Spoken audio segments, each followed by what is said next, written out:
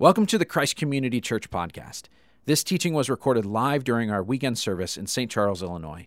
We invite you to join us in person any weekend in St. Charles, DeKalb, Aurora, or Streamwood. Learn more at ccclife.org. And now, enjoy the message. Well, this right here is oobleck. Oobleck. Any of you heard of oobleck before? Okay, this is what is known as a non-Newtonian fluid, which is just science geek way of saying it doesn't follow the rules. It's very cool. I'm going to actually demonstrate this for you. I'm going to bring a friend out because it's a little bit messy, and so I got to preach a whole sermon after this, so we're going to have someone else. Come on, let's welcome Nathaniel out to the stage. He's going to demonstrate for us. Oobleck is basically a mixture of cornstarch and water. You can actually make your own at home if you want to play around with this. And the strange thing about it is sometimes it behaves like a liquid. So you can kind of tilt it there and see it flow around. Hopefully you can see that moving like that. But if you put enough pressure on it, it behaves like a solid. So let's demonstrate that. See that there? Okay, so it's a liquid, but when you put force on it, it acts like a solid. In fact, if you had an entire swimming pool full of this stuff, if you stood there, you would sink into it. But if you run across it, it holds you up. It's pretty amazing. You can go online and find videos of people doing this all the time. Very cool. Nathaniel, thank you so much for demonstrating for us. Can we thank him?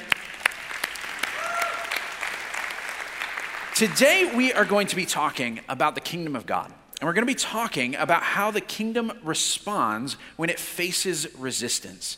And in a lot of ways, it's like that oobleck. It is stronger the more it's opposed. This week is the last week in our road trip series in the book of Acts. Hopefully you have been reading along with us in the Bible Savvy reading plan as we've gone through the book of Acts this summer. Hopefully that's helped you get into a daily rhythm of reading God's word. It's one of the best ways to grow in following him, and hopefully that will continue even after this series is done. But it's really been amazing to walk through the story of the early church like this. And we're actually going to be looking at the very last story in the book of Acts. So if you've got a Bible, go ahead and turn to Acts chapter 28. Very last page of the book. And we're going to be looking at the last scene here. And Paul has finally arrived in Rome. Rome, the eternal city, this symbol of glory and power and wealth around the world. It is the center around which the entire Gentile world revolves, the capital of the empire. And in the book of Acts, it symbolizes the destination of this journey that began in the first chapter, going from Jerusalem to Judea and Samaria, all the way to the ends of the earth, which is symbolized here by the capital of the empire. So we're going to read what happens, because even though Paul has arrived where he wanted to go, it's not exactly the circumstances he would have wanted. Let's read in verse 17. 3 days later, Paul called together the local Jewish leaders. When they had assembled, Paul said to them, "My brothers, although I have done nothing against our people or against the customs of our ancestors, I was arrested in Jerusalem and handed over to the Romans. They examined me and wanted to release me because I wasn't guilty of any crime deserving death. The Jews objected, so I was compelled to make an appeal to Caesar. I certainly didn't intend to bring any charge against my own people. For this reason, I've asked to see you and talk with you, because it is of the hope of Israel that I am bound with this chain." They replied, "We have not received any letters from Judea concerning you, and none of our people who have come from there have reported anything bad about you. But we want to hear what your views are, for we know that people everywhere are talking against this sect." They arranged to meet Paul on a certain day and came in even larger numbers to the place where he was staying. He witnessed to them from morning until evening, explaining about the kingdom of God from the law of Moses and from the prophets. He tried to persuade them about Jesus. Some were convinced by what he said, but others wouldn't believe. They disagreed among themselves and began to leave after Paul had made this final statement. "The Holy Spirit spoke the truth to your ancestors when he said through Isaiah the prophet, 'Go to this people and say, you will be ever hearing but never understanding. You will be ever seeing but never perceiving. For this people's heart has become calloused. They hardly hear with their ears and they have closed their eyes. Otherwise they might see with their ears, see with their eyes, hear with their ears, and understand with their hearts, and turn, and I would heal them.' Therefore, I want you to know that God's salvation has been sent to the Gentiles, and they will listen." For 2 whole years, Paul stayed there in his own rented house and welcomed all who came to see him. He proclaimed the kingdom of God and taught about the Lord Jesus Christ with all boldness and without hindrance. Well, around here, we've discovered that these human words are also the words of God. And so we love to thank God for speaking to us. Let's do that now. This is the word of the Lord. Thanks be to God. Thanks be to God. Really good storytellers are very deliberate about how they begin and end their stories. It's very common for the final scene or the final line in a book or a movie to echo the opening of the movie. A very famous, obvious example of this is The Lion King. The Lion King opens with the famous scene, the circle of life, all of the animals gathering around Pride Rock and Mufasa presenting baby Simba before the entire animal kingdom. Well, the movie ends in the same way. Simba is now a grown lion, and he is presenting his cub before the entire animal kingdom. It begins and ends like bookends. Most of the time, it's subtler than that, but if you pay attention, you'll realize that they do this in movies and books all the time. You'll see it everywhere. Why do authors do this? They do it as a way to emphasize, to drive home the main themes of their work. Luke, Dr. Luke, who wrote the book of Acts, is a great craftsman of his story. And so he has done this here, where he is reinforcing one theme, the theme of the kingdom of God at the beginning and the ending of his book. We pointed this out in the first week of our series. The kingdom is mentioned twice in the opening scene of the book. And here it's mentioned twice again in verse 23 and verse 31. And as we've read through the book, we've seen this theme come up again and again. Jesus is the king. He's seated on a throne. He's ruling. He judges the world, and he will come again to claim the world as his own. The word kingdom, it comes up at several key turning points in the book as well. And so Luke wants us to see this, to see that the spread of the Christian movement is actually about more and more people bowing their knee to King Jesus and experiencing a preview of the coming kingdom within the Christian community. And as we close the book, Luke has one final big idea he wants to share with us about the kingdom. And it's this: even when we are hindered, the kingdom is not. Even when we are hindered, the kingdom is not. We're going to see three ways the kingdom seems to be hindered in this passage, but it turns out they're not actually obstacles. Here's the first one. The kingdom is not hindered by reputation. It's not hindered by reputation. When Paul arrives in Rome, he does what he does in every city he goes to. He first meets with the Jewish leaders, the Jewish community of that city. The reason he does this, for one reason, is very practical. He's sharing the message of the Jewish Messiah. So he goes to the community that already has the scriptures.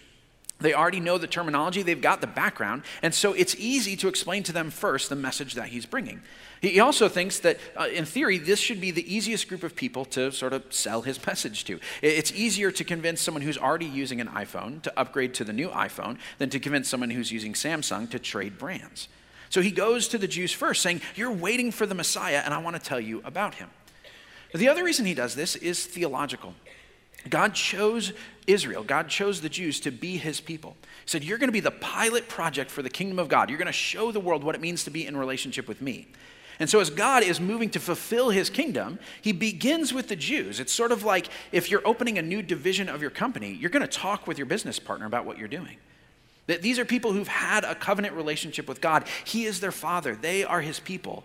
And so as God makes a new covenant, they should be the first to hear about it. If you're going to adopt a child, you're going to talk to your other kids before you bring in a new sibling. And so the Jews are the first people to have been in a relationship with God. And so they're first to hear kind of the new movement of what God is doing when he comes to a city. So Paul's mission is mostly with Gentiles, but he always starts with the Jews. In this case, though, there's another reason he goes to the Jewish community first. It's because of the reason he is in Rome. He's under arrest. He went to the city of Jerusalem at the end of one of his journeys, and he was arrested there. We're going to start reading about this on Monday. And he was arrested because they accused him of defiling the temple, of preaching against his own people. And the high priest actually accused him before the Roman governor and said, he's causing riots, he's disturbing the peace. And they wanted him to be executed. The Roman governor looked at him and said, well, he hasn't done anything that deserves death. I want to release him. But they insisted. Now that story probably should sound familiar because it's the exact same thing that happened to Jesus just 30 years earlier. Only in this case, instead of Paul going to his death, he kind of pulls out a little trick here. He's a Roman citizen.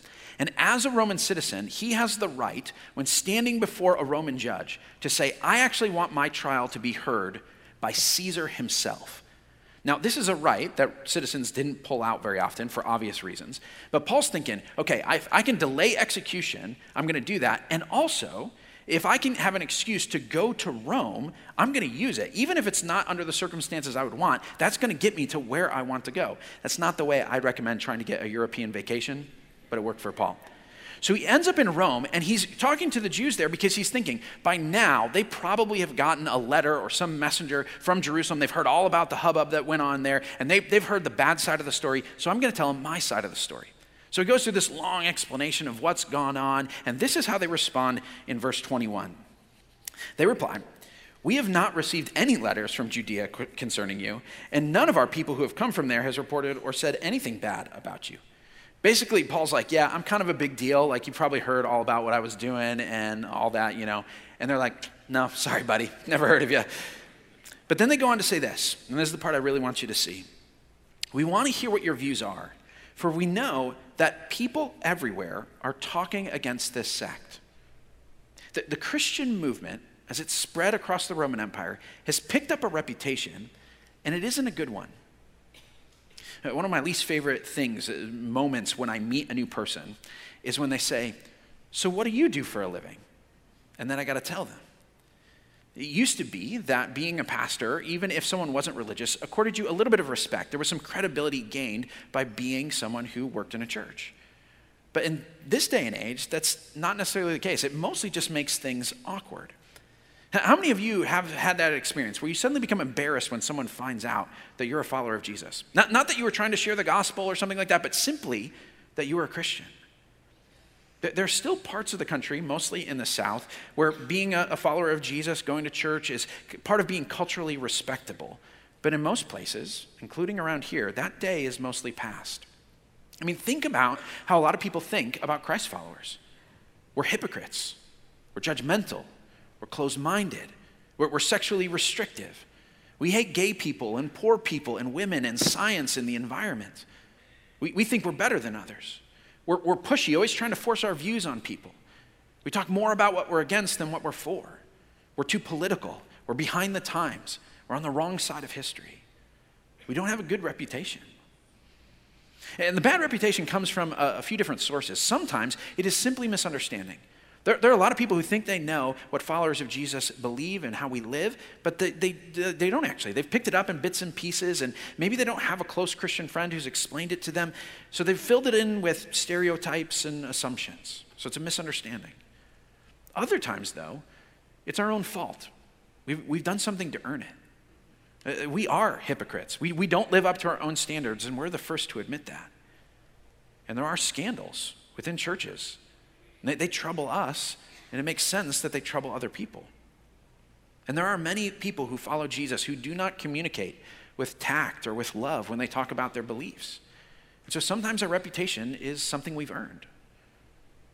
Other times, though, our bad reputation doesn't come from misunderstanding or our own bad behavior. It comes simply because our beliefs and our lifestyle are so strange to a lot of people. I mean, we believe that this ancient book is actually communication from God. We insist that every person is a helpless sinner and that there is only one way to be saved, Jesus. When we talk about life, we say you should give freely your money away as often as you can, but you should put boundaries around your sex life. We say that the only way to live is to die to yourself. The way to find true fulfillment is actually to deny yourself. And that sounds so strange to so many people, even offensive to a lot of people. This bad reputation makes a lot of people nervous about the future of the Christian movement. A lot of people within churches get very concerned. This isn't true in our area yet, but I've just had some friends come back from a vacation, and they were talking about where they were. All these old churches that have been turned into restaurants and apartment buildings and offices rather than being places of worship. People look at the statistics, and they see a decline in church attendance or people who identify with Jesus. They see an increase in people who don't identify with any religion at all. It's gone from 1 in 10 in the 1970s to 1 in 4 people today. 1 in 3 people if you're under 30.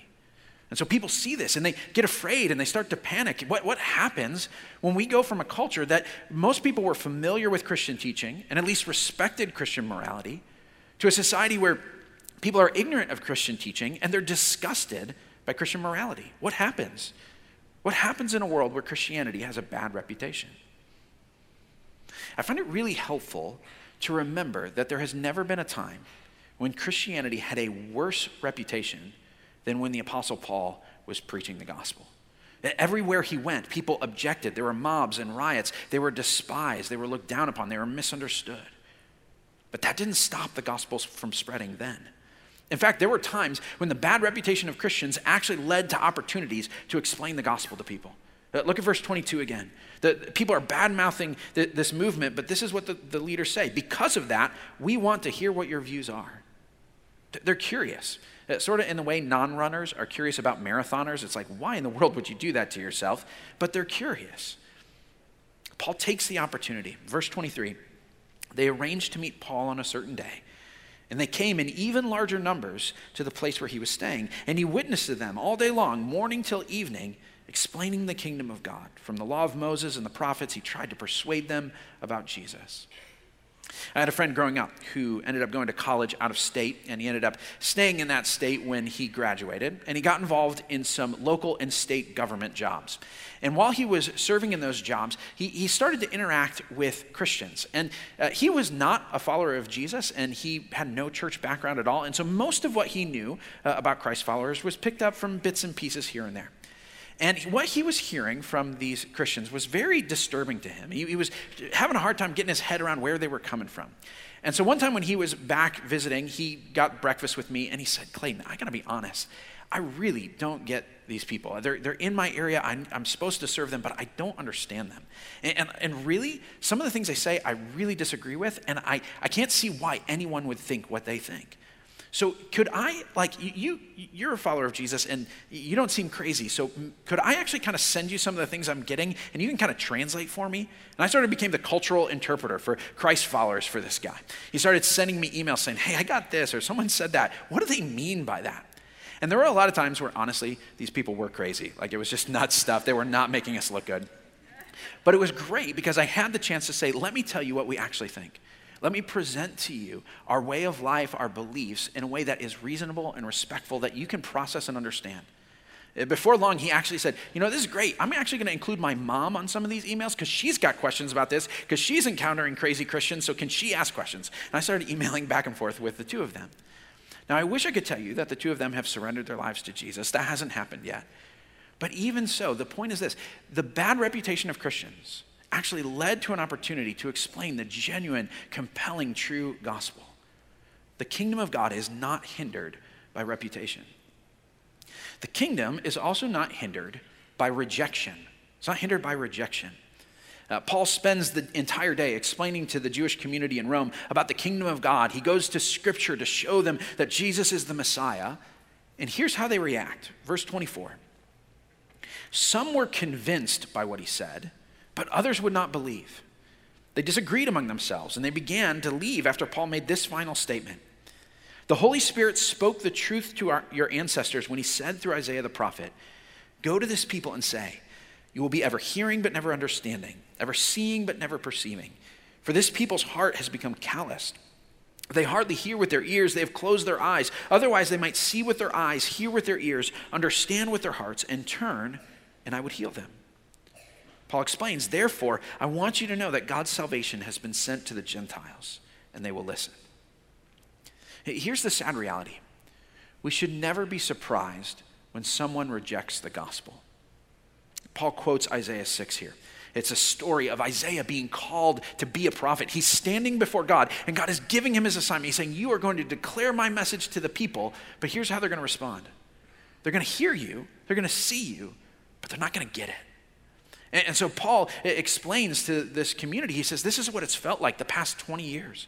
As I've gone from town to town, every synagogue I go in, I explain the message, and it's like they hear what I'm saying, but they just don't get it. And I want them to get it because if they would turn, God would heal them. So he's explaining, this is why most of the time I spend time preaching to the Gentiles. Now, there are a lot of questions here. One question is this: why is it that two people can hear the exact same thing and respond in completely different ways? Some were convinced by what he said, but others wouldn't believe. It's like they could hear, but internally they processed the message in completely different ways. It's sort of like that picture that went around the internet several years ago, picture of the dress. You remember this one? Okay, some people look at this and they think that it is blue and black, and other people think it is gold and white. Let's do a little survey here. How many of you are blue and black? How many of you are gold and white? We're in the minority, us gold and white people, and we're also wrong, apparently. In real life, I think it's in blue and black. But the idea here is this. This is not an issue of color blindness. It's not an issue of what comes into your eye. It is an issue of how your brain processes the message that's coming in. And different people see it in completely different ways, and they don't understand the other perspective. In one of his other letters, Paul says that the message of Jesus to some people is like the aroma of life, and to other people, it's like the stench of death. Why do some people believe and others don't? Now, there's a lot of mystery, a lot of debate about how to answer that question. Some people say, well, maybe it's because people just haven't chosen to believe yet. Or maybe it's because God hasn't opened their heart yet. It's a hard question to answer in a really satisfying way. If you say the answer is, God just hasn't opened up their heart yet, you're telling the truth, but it sometimes makes seem God unfair, not good. Like, why wouldn't he open their heart? And Scripture tells us he desires all to be saved. On the other hand, if you say, well, it's just because they haven't chosen to believe yet, that's the truth, but it opens up its own set of questions. The question that's biggest is, well, why did I choose then if they didn't choose?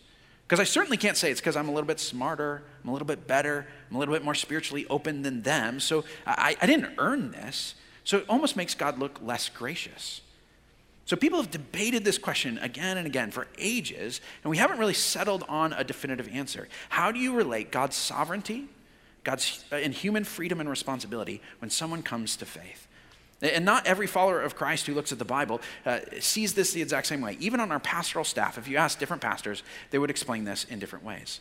But wherever you land in the question, two things are true, clear from Scripture. First is this: humans are responsible when they reject Jesus. We're responsible if we reject Jesus. But the Bible is also clear that saving faith is a gift of God. It's not a human accomplishment. And so what that does is this: it gives us an urgency to say, we've got to tell people, give them a chance to respond. And it gives us a confidence, a boldness to say, we know that God can open any heart. Here's another question this passage raises. Why is it that Paul seems to say, I'm going to give up talking to these people now and go on to talk to these people? Is he just saying, you know what, I'm done with them, and washing his hands of them? There are other places in the Bible where this sort of thing comes up. Jesus sends his disciples out city to city, and he says, hey, if that city doesn't listen to you, just wipe the dust off your feet and go to the next city. Can you just, give up in sharing the gospel with someone once they've rejected the gospel? Let me answer this very carefully. There are some situations where someone has heard the gospel so clearly and so definitively rejected it that you can say, I have done all I can. It is between that person and God now. But here's the problem with that. Most of us are not like Paul. Paul is a passionate, dedicated evangelist, and most of us are very timid, apathetic evangelists. Paul is looking for ways to talk to anybody about Jesus, and most of us are looking for ways to avoid talking about Jesus. So if we were to say something like this, we would most likely use it as an excuse not to share the gospel when we should. In fact, we'd probably use it as an excuse to write people off, but even before we've tried to talk to them. They're not interested, so I'm just not going to bother. But you cannot do that. You cannot do that. You cannot decide for someone else how they're going to respond. The only way you know what's going on in someone's heart is by sharing the message and seeing how they respond. And even then, it usually takes time. Have you noticed, as we've read through the book of Acts, how often the word persuade comes up? Paul spends time persuading people about Jesus. Sometimes he'll spend days or weeks or years in the same place talking to the same people. And when Paul decides to move on, he always does so reluctantly. In this passage, it's easy to imagine Paul saying this with a bitter, frustrated tone of voice. But it's better to think of it as a voice of sorrow. He's broken over the fact that his own people won't receive their Messiah. He actually wrote about this in the letter he wrote to the church in Rome. This is what he said. He said, I speak the truth in Christ. I'm not lying. My conscience confirms it through the Holy Spirit. I have great sorrow and unceasing anguish in my heart. For I could wish that I myself were cursed and cut off from Christ for the sake of my people, those of my own race, the people of Israel. I mean, he's saying, I'm willing to be cursed, cut off from Christ, if it meant that the rest of my fellow Jews would believe. Are any of you ready to say that sort of thing? I would go to hell if it meant my family got saved. Now, that's not a deal you can make with God, but it's an intense expression of passion, isn't it? If Paul's saying, I've got to move on from this group of Jews to talk to these Gentiles, you can trust him when he says that. You can trust him because he's so brokenhearted about it. And notice that Paul never uses someone's unbelief as an excuse to not talk about the gospel in other situations. He immediately goes and looks for someone else who needs to hear about Jesus. Until we have a heart like Paul's, we cannot use this sort of reason to walk away from someone. Here's another thing to notice in this passage, and this is where we see a lot of hope. When Paul shares the gospel, some people actually do believe. Not all the Jews reject the gospel. And this is really, really important. We should never be surprised when people reject the gospel, but we should never be surprised that people will believe the gospel, even unexpected people. I was having dinner with my neighbors this week, and we're getting to know them, and they're followers of Jesus that go to another good church in the area. And so we were talking about how they came to follow Jesus. How did this happen? And they said, we had no interest in Jesus until we were adults. No background growing up. We were the least likely people to become followers of Jesus. But her brother happened to come to faith, and like a lot of people who are new to the faith, he was passionate about sharing his faith with people. He was like so overeager in like a good way from my perspective, but to them it was like he was getting so obnoxious. And so she was like, look, I'll go to one church thing with you if you'll just get off my back. And so she said to her husband, okay, we're going to go to one thing and just shut him up, okay? So they decide they're going to go to this thing, and he's like, I don't want to go to this. I'm not doing something with this. So she says, all right, I'll go to the event that's during your soccer league. And so you'll be playing a game of soccer. I'll go with him and we'll take care of it. So she goes to this Bible study on a Sunday afternoon, and he goes to the soccer league, and they have canceled the game at the soccer league. And so he's like, I don't want to hang out by myself on Sunday afternoon, so I guess I'll go to this thing with her, and I'll just look for ways that it's stupid so I can reject it. Like, that's why they were going as an excuse to never think about this again. He said, I don't remember what the topic of that day was, but I remember walking out and saying to my wife, we got to come back next week.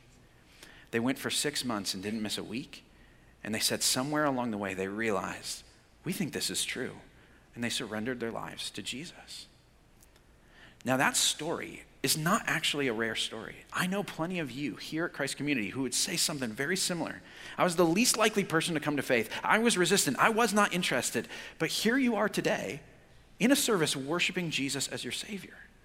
What would have happened if someone said, they're not interested, just written you off and not shared the gospel with you?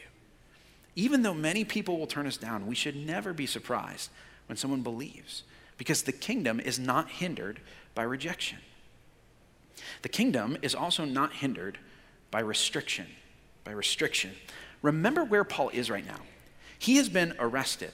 And unlike other times when he's been arrested, he's not put in an actual prison. He's under house arrest. The reason he's under house arrest is it might be a little while before he gets a trial. He has appealed to Caesar, and I don't know if you realize this, but emperors are kind of busy guys. So it might take a few years before he even gets a chance to see him. So Paul has finally reached the destination he's wanted to go to. He's in Rome, the largest, most influential city in the world at that time, but he is restricted to the four walls of his home. But look at what happens. Verse 30. For 2 whole years, Paul stayed there in his own rented house and welcomed all who came to see him. He proclaimed the kingdom of God and taught about the Lord Jesus Christ with all boldness and without hindrance. Isn't that crazy? With all boldness, without hindrance.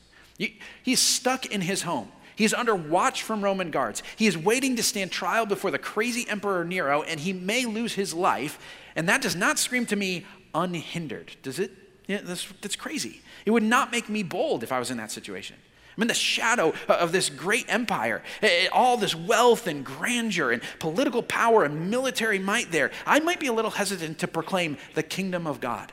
Oh yes, the emperor of the world, the true Lord of lords and King of kings, he's a homeless Jewish carpenter. Yeah, the same one that you guys put to death. He's actually more powerful than you. Like, I would probably just keep my head down, try not to make waves and sort of get out of this tough situation. But not Paul. Paul refuses to see his home as a Roman prison. He sees it as a kingdom embassy. He refuses to see himself as a prisoner. He sees himself as a host, welcoming in whoever will come so he can share the gospel. And you know what else he was doing at this time? He was actually writing letters. He's writing letters to all these other churches around the empire. And we've got some of them. 4 of them are in the New Testament: Ephesians, Colossians, Philippians, and Philemon. And this is what he actually wrote in one of those letters, in Philippians, about this experience while he's under house arrest. So see if you would say the same thing if you were in his situation. He said, "I want you to know, brothers and sisters, that what has happened to me has actually served to advance the gospel. As a result, it has become clear throughout the whole palace guard and to everyone else that I am in chains for Christ. And because of my chains, most of the brothers and sisters have become confident in the Lord and dare all the more to proclaim the gospel without fear." Paul is not complaining about his restrictions. He is celebrating the connections that they have brought him. He gets to share with Roman soldiers and government officials and servants and slaves and all sorts of people because of this. Paul was not hindered by his restrictions, and we don't need to be either. Some of you probably feel restricted in who you can connect with and how you can share. Some of you, maybe it's because of a health issue. You're mostly stuck at home or at a doctor's office. But even in that situation, I think about friends and family that I've had in similar places and the connections they've made with nurses and specialists and other patients and families who are sitting in waiting rooms as they're getting tests and procedures. There's profound places of influence in that. Some of you feel restricted by your work environments. Talking about Jesus is literally prohibited. I think about people who work in schools. My wife was a teacher. I've got friends who are teachers. They've got strict rules about what they can and can't say in a classroom. But that never kept Michelle, my wife, from having conversations with other teachers in the lunchroom or encouraging Christian students to share their faith with other kids. Or I think about psychologists and counselors. You got ethical codes that say you can't evangelize your patients. But that doesn't prevent you from encouraging them to explore questions of faith, to ask the deeper issues. This is important for us to remember. For the most part, if you are in this country, you are not restricted. It is rare, if ever, that it is fitting to use the term persecution for an American Christian. That term is way too strong for any of the pushback that we feel. Now, we are currently in a time when we're losing some of the privilege in society we once had. We're receiving more scrutiny from the outside. But when you look around the world, the restrictions, the pushback we face really are not restrictions or persecution by comparison. But here's what else you see when you look around the world. You see that restrictions and obstacles and persecution are not actually an issue for the kingdom of God. History is full of stories where people tried to prevent the spread of the gospel and it completely backfired. The most famous one is probably in 1953 when China kicked out all Western missionaries. To a lot of people from the outside, it looked like that's the collapse of the Christian movement in that country. It's gone. But 50 years later, as the country opens up, we find out there are tens of millions of Christ followers in China. And the movement is growing so quickly that very soon there will be more Christians in China than anywhere else in the world. Similar thing happened in Cuba. Castro was concerned about too many people gathering in one place. He didn't want any sort of organization against him to arise, and so he made a rule that people couldn't meet in groups of more than 20. Well, that's a hard thing if you're trying to grow a church there. If you're trying to get a gathering of Christ followers, what happens when you hit 20? Well, what happened in this situation is that they had to actually find a new place to meet, and so the group split, and the group started planting more and more little churches around, and it actually spread faster because of that. We as a church partner with a church planting movement in Southeast Asia. It's a predominantly Muslim area, and they face a lot of persecution, followers of Jesus there. But that hasn't stopped the movement from growing. Over the last 10 years, it's gone from almost nothing to 600,000 followers of Jesus. It's set to reach over 1 million fairly soon. They're currently baptizing 10,000 people a month in this movement. And God is reaching Muslims in all sorts of supernatural ways. 60% of people who come out of Islam say that they had a dream of Jesus before they converted. We've got multiple stories of church planters who've gone to villages, and the night before they arrived, the entire village had the same dream that Jesus said, someone's going to come and tell you about me. You may remember a few months ago, we raised some money for refugees, the Rohingya refugees who've been coming across the border into Bangladesh. Well, among the Rohingya before this, there was basically no trace of any followers of Jesus. But now, in the last year, over 2,000 people in the refugee camps have become followers of Christ. And that number will likely triple in the next 6 months. The kingdom is not hindered by restrictions. The ending to the book of Acts is very strange. I mean, think about how this goes, okay? Chapter 21, Paul is arrested and he's on his way to Rome and he's in trouble, and we're going to find out what's actually going to happen to Paul. And in the last chapter, he finally arrives in Rome and we're going to hear the verdict, and story's over. We're done. We never find out what happens. Now, we know that Luke is a great writer. He's very careful in how he crafts his story. So why did he just say, I'm not going to end the story. I'm going to leave you hanging? I think he was doing it very deliberately. I think he wants to leave us with the feeling that the story isn't over, because guess what? The story isn't over. It continues. The spread of the kingdom did not stop in Rome. It didn't stop with Paul and the apostles. It has continued for the last 2,000 years, and it includes you and me now. But Luke is trying to say the assignment isn't finished. We have a part to play in what's going on. The movement of the Spirit keeps pressing out. And of course, this is what Jesus said would happen. He told stories, parables about the kingdom of God. One of the ones he told, he said, the kingdom is like a little seed, so small it's almost invisible. It gets buried under the ground. You can't see it anymore. But what happens? It starts putting out roots and sending out tendrils and growing branches, and slowly but surely over time, it overtakes the entire garden, and the birds of the heavens come and flock to its branches. Well, guess what? That parable has come true and is coming true and will continue to come true until Jesus returns. You should never let anybody tell you that Christianity is in decline or retreat. We are not on the losing team. We do face setbacks. We will face setbacks. There are times when areas of the world have less of a Christian presence than they had before, but that has not stopped the kingdom. We have picked up a reputation. We do experience rejection. We do face restrictions, but we always have, and it hasn't stopped it ever yet. The reason we can be people of hope and confidence in the future of Christ's movement is because his kingdom is just like he is. When Jesus was beat up and ridiculed and crushed and even killed, that was his moment of greatest strength.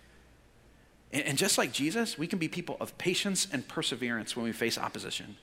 When the world pushes us, we don't have to push back. We can just steadily and surely keep proclaiming the gospel and proclaiming Jesus with all boldness. Because even when we feel hindered, the kingdom is not. We're going to close our service now by singing one final song. And as we do that, we're going to collect our gifts and our offerings. And we do this every week, but it's easy sometimes to lose the big picture of why we give. So to help us prepare for that moment and to remember why we give, I'd actually like us to pray a prayer together. So what I'm going to have you do at all 4 campuses is stand up right now, and I'd like you to pray with me this prayer on the screen. Let's pray this together. God, we give because we want you to use these gifts to change lives. May the lonely find a home. May the broken be made whole. May the condemned be forgiven. May the weak be made strong. And may the good news of your kingdom be heard near and far. Amen. Heavenly Father, you are our faithful God. You have never changed. You are still on the move, and we have confidence in that. God, I want to pray for our church that you would fill us with your Spirit just like you did the early church. Empower us to share about your Son Jesus with all boldness, without hindrance. God, I pray the same for churches in our area. God, we want to see your people everywhere thrive. And so we pray that you would empower other communities who are serving people in need, who are proclaiming the good news of hope that we have in Christ, that you would give them everything that they need, and that you would move your kingdom forward as you always have. And we pray this in your Son's name. Amen.